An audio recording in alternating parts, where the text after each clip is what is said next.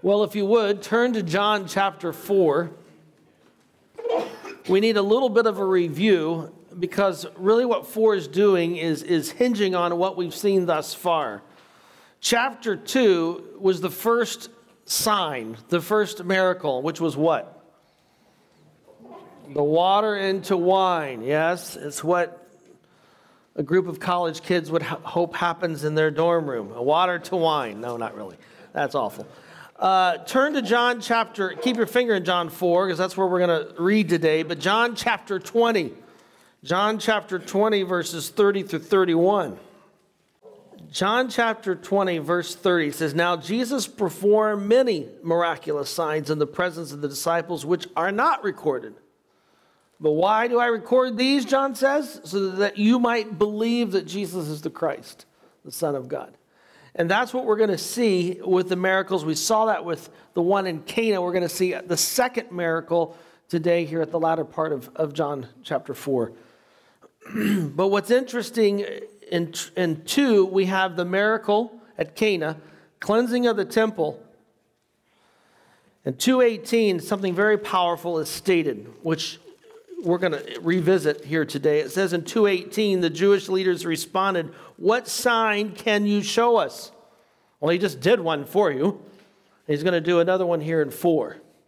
All right, so those two signs really kind of bookend this material that's stuck in between. What do we see in between? Is a Savior for all people, right? We saw Nicodemus in 3. We saw a Samaritan woman in the early part of 4. And last week we did a comparison of the two individuals. It's fascinating. And now we get to this latter part of 4, verse 43. And John records, "And after the 2 days," that's the 2 days he was in Samaria, "he departed from there to Galilee, for Jesus himself had testified that a prophet has no honor in his own country." Galilee is where he spent the bulk of his ministry. In fact, we have groups stand right on the shoreline at Capernaum. We tell you, keep one arm here and one arm this way. That little quadrant on the north side of the Sea of Galilee is the bulk of Jesus' ministry. Right there. That's it. You got Capernaum, you got Magdala, and everything in between. And that's his home country.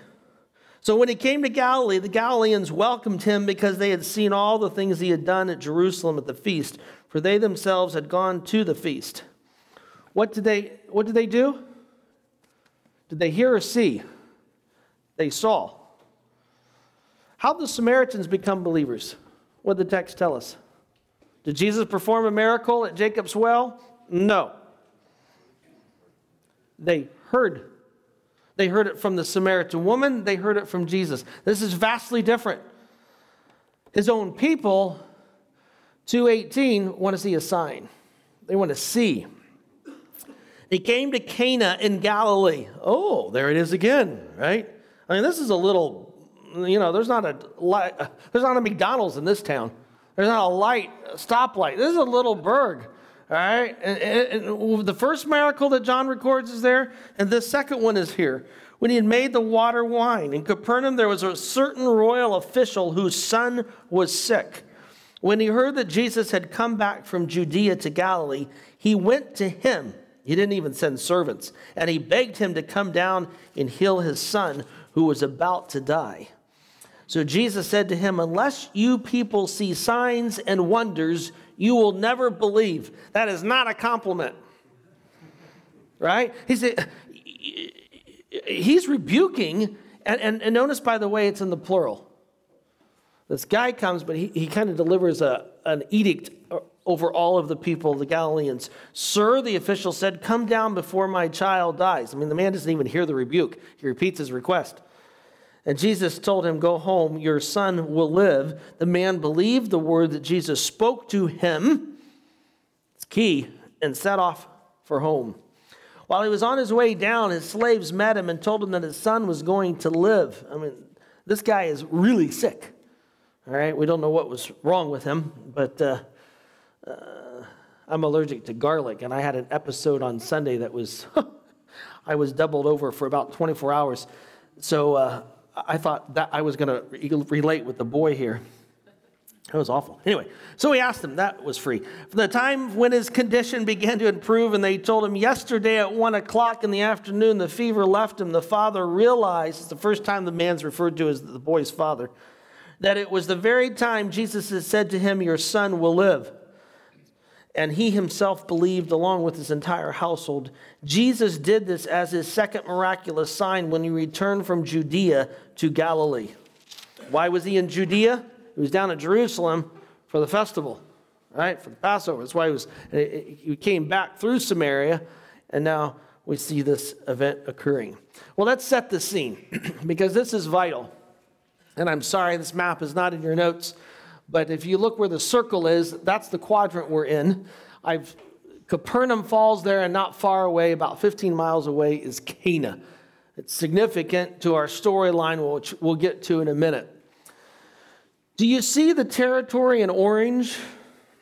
When Herod the Great died, and when did he die? 5-4 BC, right? That's why Jesus wasn't born in 0 or 1 AD. Right? He would have had to been born in 5-4 while Herod the Great was still king. Herod dies, and when he dies, he bequeaths his estate to 3 sons. He had to change his will a couple times because he kept killing his own sons. But that's a whole other story. Literally. He killed numerous wives as well, but, details. Who cares? He pickled his one wife, kept her in a vat because he loved her and he regretted he killed her. But and drowned another son. And anyway, he had to appear before the emperor for killing his sons. That's how bad it is. And they said, I would rather be his hos than his huios. I'd rather be his son than his pig. And pigs were used for Roman sacrifice. So that tells you a little bit about Herod the Great. Anyway, he has 3 sons. One of the sons gets the prime real estate, which is Jerusalem. That's the yellow part that you see there, and it would go further down in Judea. He doesn't last very long. He's as incompetent as they come. He's not a chip off his old daddy's block, and he's removed. But in the orange belongs to Herod Antipas. He's the Herod that we know of in the Gospels. He's sometimes referred just as simply as Herod. He's responsible for taking John's head off, right? He's the one Jesus will appear before during the trials or the hearings before he's crucified. That's Herod Antipas. Primarily Jewish territory. In fact, I got a coin there of his that's in your notes. Notice on the one side of the right in the picture, that is a reed. Jesus said, what did you go out in the wilderness to see? A reed shaken by the wind? A king dressed in fancy clothes? He's referring to Herod Antipas. Or did you go out to see a prophet? That's John the Baptist, the one like Elijah. The reason I mention this, it's very significant, because in the purple is the third slice of the inheritance, and that goes to Herod Philip. That's predominantly Gentile territory. When Jesus goes across and he casts the demons out of the demoniac, the pigs go into what? Or the demons go into pigs, right? Jews don't raise pigs, even today. Much to my chagrin, you can't find bacon in Israel. Not very much. So the purple belongs to Philip. The orange belongs to Herod Antipas. Where's Capernaum? It's right on the border. It's a significant town. That's why you're going to find a tax collector from Capernaum by the name of what? What's his name? Matthew. That's why you have a tax collector. That's why you have royal officials there, like this guy. This is a strategic town. It's also on a major highway. So we sometimes think, oh, this is a backward bumpkin's little fishing village. No, not Capernaum. You got Roman officials here. You've got tax collectors here. This is very significant, and it will become Jesus' headquarters, his base in this area, as we see in the other Gospels in particular. So here you have this Roman official, someone extremely significant that's come and asking Jesus for assistance. Here's a better view of Capernaum. This is the synagogue ruins today. Capernaum's fabulous. All you need to do is open up your Bible and start pointing. There's the first century synagogue foundation under the fourth. There's Peter's house, which I think is a 10 out of a 10, historically accurate. You see all of these things in the text right there on spot. It's fabulous. Capernaum is one of my favorite locations. And here's this guy from this royal official. Now, this is going to blow your mind. I don't think he's a Jew. I have a lot of people say, oh, yes, Jesus' condemnation is of the Jews living in Galilee, but I don't think it's of I think this guy is a Gentile. In your notes, under the second paragraph by the coin, I say the ethnicity of this royal official is uncertain. That Antipas employed Gentiles, we know that. 2, Jewish rulers despised Herod Antipas. They hated him. He built his capital, Tiberias, over a graveyard, and no Jews would come settle. He had to bring in other people to settle into the city so that he'd have citizens. Gentiles, we know, served in his political offices, as we see, and the royal official was not in Jerusalem for the Passover. So most likely he's Gentile. One commentator suggests that while his ethnicity is unclear, John may have wanted his audience to envision this man as a Gentile to continue the contrast between the faith of the Samaritans and the unbelief of his own people. Even if he's Jewish, it would be an abomination to the people. They wouldn't have liked him at all. It's like a tax collector because he's aligned himself with Rome via Herod Antipas. Does that make sense? And so here you have Samaritans earlier in chapter 4 that believe God's word.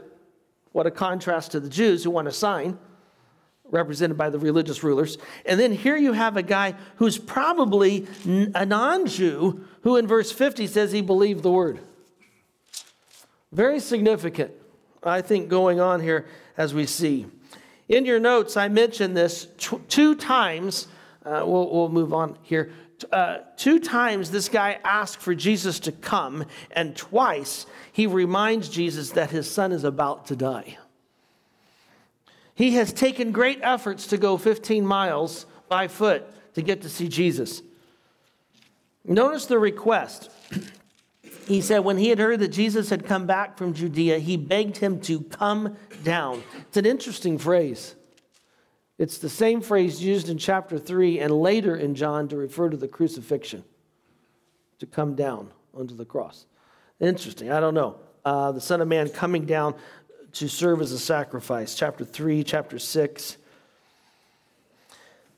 As we note, Jesus' rebuke in verse 48, it's plural, isn't it? He said to him, unless you people see signs and wonders. And not referring to necessarily the royal official. It seems strange because earlier in the text, we're told that they welcomed him, right? In verse 45. So how do you explain that? They welcome him and yet no prophet's without honor in his own country. How do you reconcile those two? Any thoughts? I know it's early and we've not had much coffee. I give you my 2 cents. It's in the notes. It's at the top of the page of page 1 under verses 44 through 45. It says, closer observation reveals that the welcoming is contingent on what Jesus has accomplished, not upon who Jesus is. Did you catch that? Not on it's on what he's done, not on who he is. And it's such a contrast to the Samaritans where Jesus doesn't perform any whats. It's all who, right? And what do they declare? What do the Samaritans declare of the village people? He is the Savior of the world, right? They caught it. And all they had was the first 5 books of the Old Testament. They caught it. As I mentioned down at the bottom of your notes, the Samaritans welcomed Jesus because of what he had said, and the Galileans had welcomed Jesus because of all that he had done. It's a vast difference, and it goes back to chapter 2, verse 18. What sign are you going to show us? Just recently, I was meeting with a couple, and they said, well, we've been praying long and hard for just to Jesus, to the Lord, to reveal this to us. And I looked at them, I said, I think you can stop praying. It's very obvious what you need to do. The Lord has stated it. It's right here in the text. It's like, I think of Sproul telling the story of the lady who kept coming to him and saying, or came to Sproul and said, I keep asking the Lord to forgive me, but I just don't feel like he's forgiven me. You know? And he looks at her, you need to only ask the Lord one more time for forgiveness. And she goes, what? He goes, yeah, because he's already told you, as far as the east is from the west, he'll forgive you. why do you need a sign? He has stated it. Believe it. It's the word, right? That's the whole point. But we all, I think, well, at least I do, I can fall victim to that. You know, I want to see something, visuals, the Gideon syndrome, right? We want this to happen. So, you know, if all the lights turn green, I know I got to go to the mission field. I don't know. That's the crazy. I've heard it's this craziest stuff. When it's right here, it's all right here. He tells us plain and clear. You know, I understand certain things, but it's just crazy. At the bottom of your notes, I have a quote from Carson, who's on his D.A. Carson, on his commentary of John, which is probably one of the best commentaries. I know Paul would agree with me, Paul Druk over here. He writes, Jesus detects in the royal official a welcome and faith that desires a cure, but that does not truly trust him. Indeed, the royal official, in Jesus' view, exemplifies what is wrong with the Galileans as a whole. It's interesting as you look at the miracles through John's gospel, faith is not a prerequisite, contrary to some faith healers today.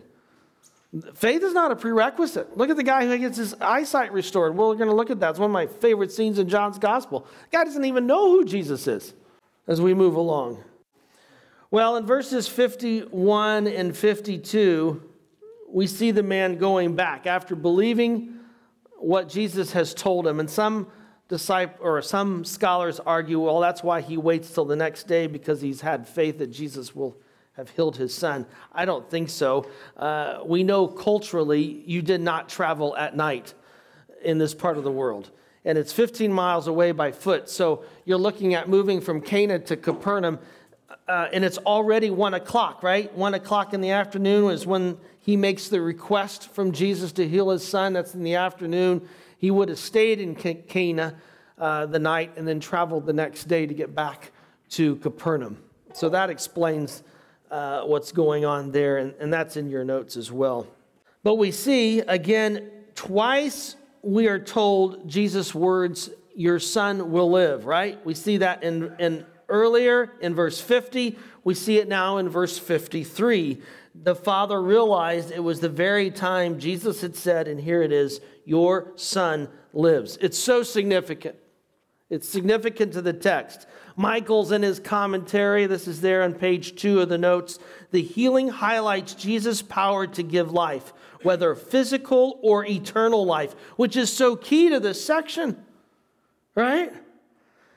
Jesus comes, chapter 2, is a miracle at a wedding feast, cleansing the temple, those messianic overtones. I am the Savior of the world, demonstrated in a dialogue with Nicodemus, seen with a Samaritan woman, and now visualized here. This is the giver of life.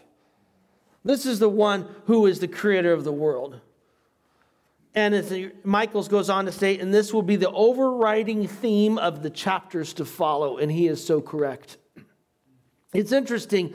Jesus displays himself to the Galileans, and you would think, wow, this is it. The Jews are finally going to believe. They asked for a sign. They got another sign. It's wonderful. Chapter 5, we begin to see opposition from the Jews to the point they want to kill him. It's an indictment against his own people.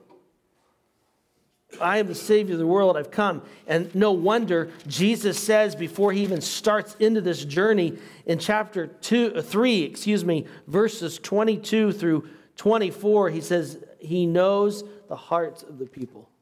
Right? End of chapter 2. He knows the hearts of the people. And so John, the writer, bookends this by saying this is the second sign. The first one's in Cana that he records, the second one, and it bookends this first section of John's gospel where Jesus presents himself as the Savior of the world. And you already have a clear understanding where this is going to go. Even if you didn't know the storyline. You know that his own people are going to reject him. In chapter 5, that's exactly what happens. Confusion in chapter 6. It just keeps spiraling out of control as you move through John's gospel. But question on this text, oh, isn't this great? So powerful. Tying this together. Questions or comments on it? Well, let me give you a few things. Yeah, Rock. Yeah, this is Rock's question pertains to what's written under verses 51 and 52. Some scholars argue that his lack of urgency demonstrated his confidence. In other words, the guy didn't go back to Capernaum until the next day, the royal official. And so you ask, why did he wait? And some scholars say that's because of he believed God. I think rather it's simply logistically, you didn't travel at night. It was unsafe, especially being a royal official who's hated by people. I just think logistically. He put himself above his son. He was more worried about him. Well, no, because I would argue he went to great lengths to see that his son be healed. I think logistically it just couldn't happen. It's kind of like if you fly out to L.A. and you say, I'm going to be there, I'll be back, but you got to wait till the next flight. You can't just go whenever you want to go. I guess he could have traveled at night. It would have been very unwise. Well, let me give you 3 things concerning faith. And what is faith? I even give you a quote at the beginning of your notes by Stott, who says, faith is a reasoning trust, a trust which reckons thoughtfully and confidently upon the trustworthiness of God. Faith, as I mentioned, letter A in your notes, rests securely in God's reputation, doesn't it? Look at Hebrews. Turn to Hebrews 11, verse 1. Let's just look at these texts. Hebrews 11, many of you know, is the hall of faith, right? All these giants of the Hebrew scriptures who walked with God, believed in God. But it starts out in Hebrews 11, verse 1. Now faith is being sure of what we hope for, being convinced of what we do not see. Unlike Kierkegaard's argument that faith is a blind leap in the dark, it's far from it. Faith is rooted in who God is, right? Samuel Rutherford, it's in your notes, states, my faith has no bed to sleep upon but omnipotence, meaning all-powerful one. Isn't that great? Our faith rests in God's character. And he has his character at stake, by the way, for us. Should we say faith is believing in that which is invisible? I think so, yes. Believing what is invisible, though I think you could argue God reveals himself in ways that we see the visible, someone getting healed, etc. But I think yes, and God's character is displayed in creation, etc. So we see at least side effects of it, you might say. James 1, look at James. Faith comes first, and then the operation comes behind that. Yeah, I'm not so sure I would distinguish sometimes the two, but yes, I know many scholars do. Well, I'm just wondering. Yeah. Sometimes you just believe and it happens. Yes, sometimes you believe and it happens. Sometimes the belief is based on what we already know of God. James 1 is an example. My brothers and sisters, look at this, verse 2. Consider it nothing but joy when you fall into all sorts of trials. We've looked at this as a group of men. Let endurance have its perfect effect so that you will be perfect and complete. If anyone is deficient in wisdom, he should ask God who gives to all generously, and he must ask in faith without doubting. Why? It's rooted in who God is, right? That's why Kierkegaard thought he was going to save Christianity, and he's out to lunch. And notice that it's being confident and sure of these things. This isn't willy-nilly or doubt being applauded. In fact, the one who doubts it is condemned. We don't. Now, James isn't saying we don't doubt the circumstance and the outcome. Certainly there's doubt there, but we don't doubt the source of our faith, right? That which is sure. The problem with many evangelicals is their theology starts with man and ends with God. The problem with many evangelicals is our theology starts with man and ends with God. It needs to start with God and end with man.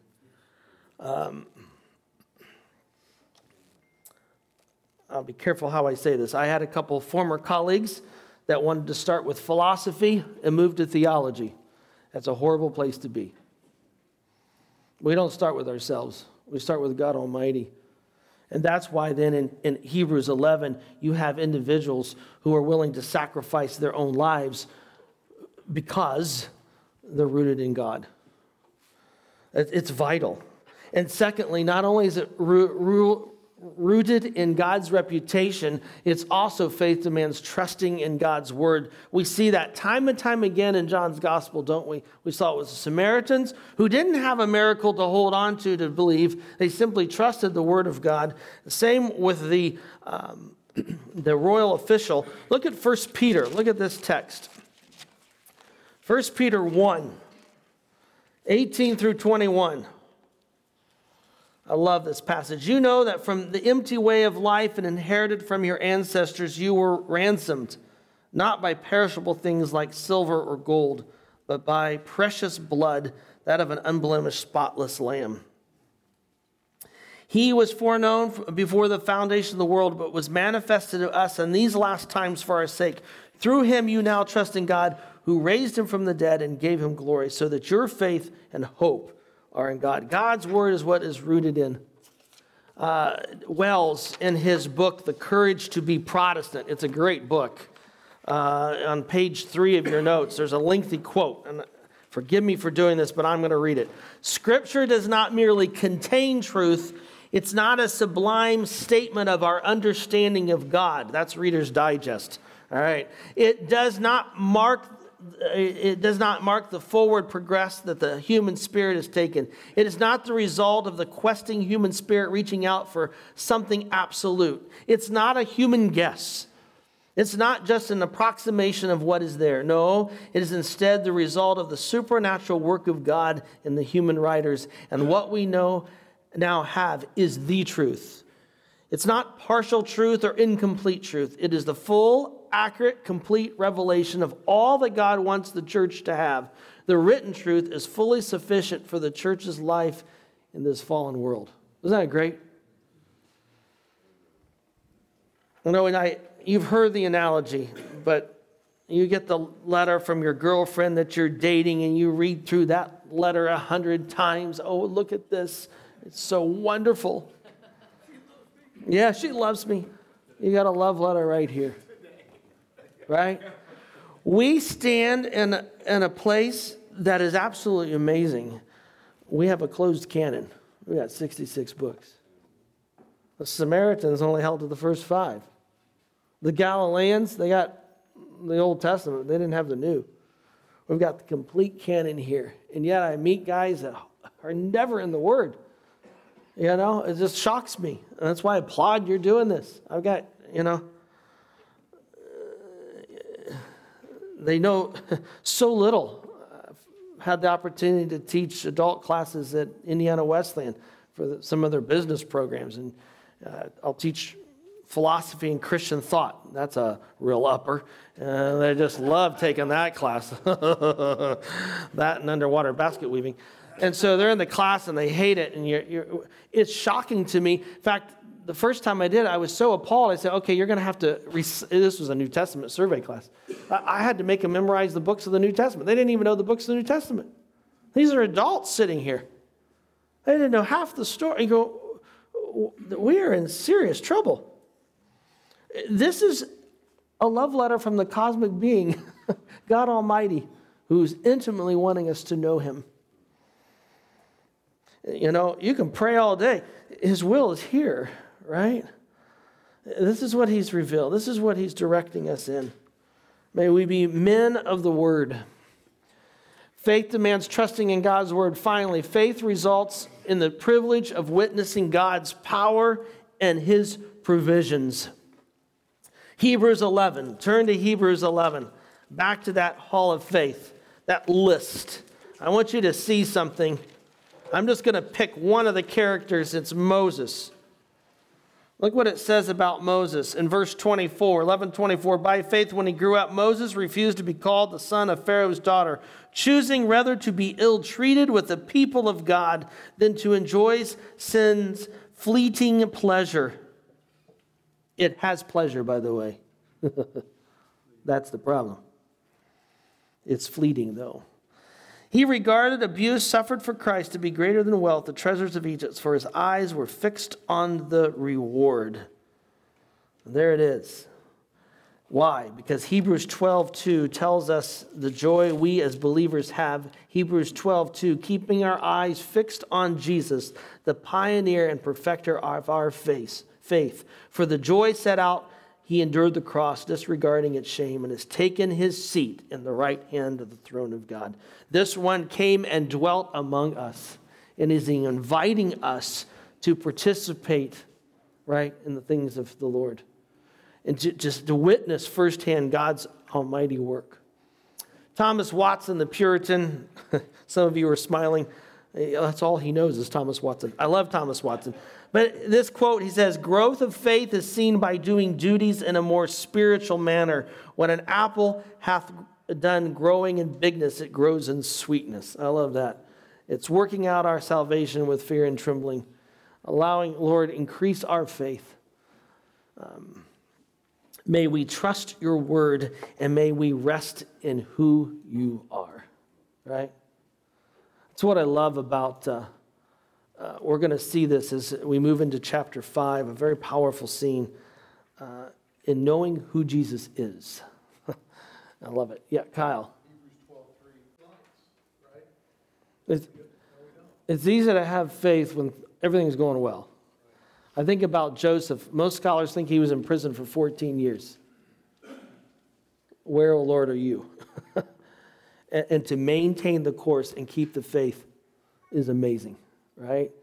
And so during the times of suffering, etc. And what kept Joseph going? I have no doubt it's his understanding of Yahweh. It's his understanding of God. And we could go around this room and hear testimonies of how God was true even in the dark waters. And you all know those times. Father, thank you for your word. This little episode nestled at the end of chapter 4 in John's gospel is so powerful because in it, it's a reminder that we don't need to be looking for smoke, some certain green lights of the stop lights. No, what we need to be doing is trusting your word and trusting your character. The one who promised you, O Lord, promised to walk through the valleys with us. You promised to be faithful. And Lord, we must confess, especially when things get dark and we're walking through the valleys, it would be nice to have a sign. It'd be nice to see some tangible way in which indeed this is the route we're to be taking, or that you're still there and you've said, hey, I've already told you I'm there. Forgive us for not trusting. And Lord, help our unbelief as the disciples even prayed. Help us to see the bigger picture. Give us eyes that see your hand.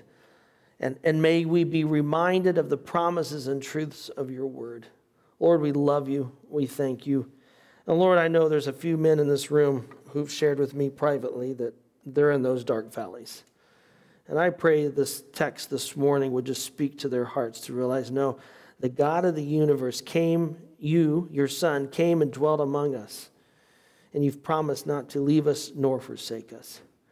And at this very moment, we can come to your very throne room because our glorious Savior is sitting at your right hand, interceding at this very moment on our behalf.